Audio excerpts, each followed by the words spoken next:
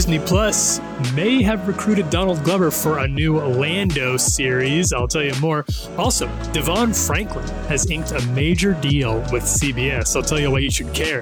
And finally, Twitter is cracking down on conspiracy theories. That's all ahead. This is Relevant Daily. It's Relevant Daily. It's Relevant Daily. Relevant Daily. Relevant Daily. It's Relevant Daily.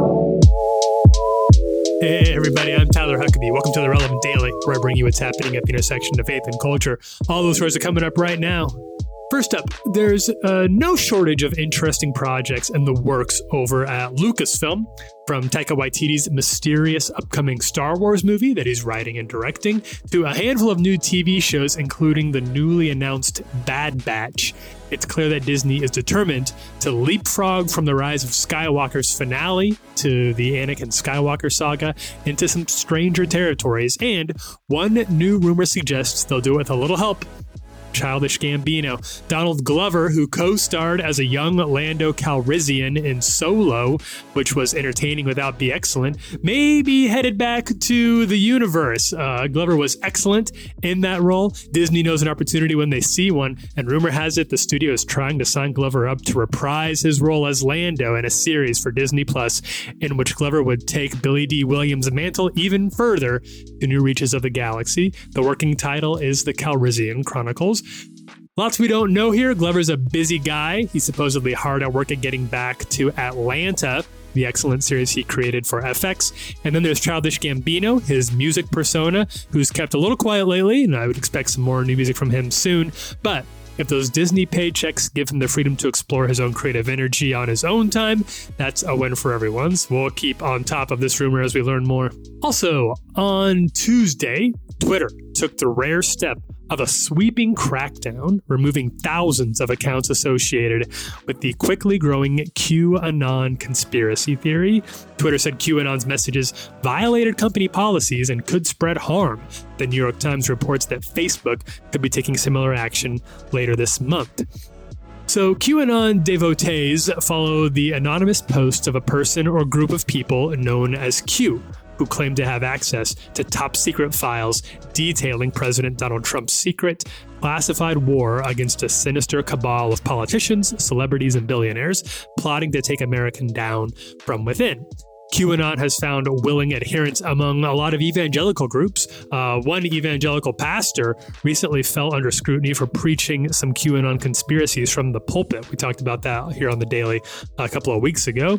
Alice Marwick is an associate professor of communication at the University of North Carolina at Chapel Hill.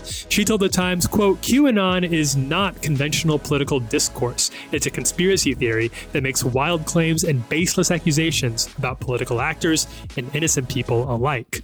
While Q's online posts, known as Q drops, are often vague enough to lend themselves to lots of different interpretations, many QAnon adherents believe public figures like the Obamas, the Clintons, Jeff Bezos, Mark Zuckerberg, and others are involved in a covert sex scandal at a popular Washington, D.C. pizza parlor.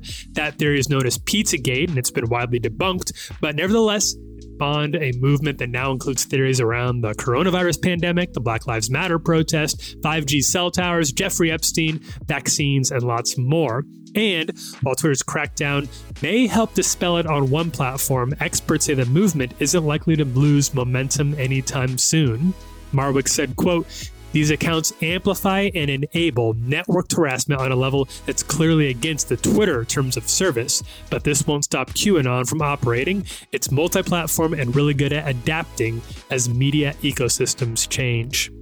Finally, author, speaker, and filmmaker Devon Franklin has inked a new overall deal with CBS. As president and CEO of the Franklin Entertainment Production Company, Franklin has already netted some significant deals with Paramount Pictures and Netflix, but this new move marks his first foray into television, and it's good news for anyone who's a fan of his faith-soaked entertainment stylings.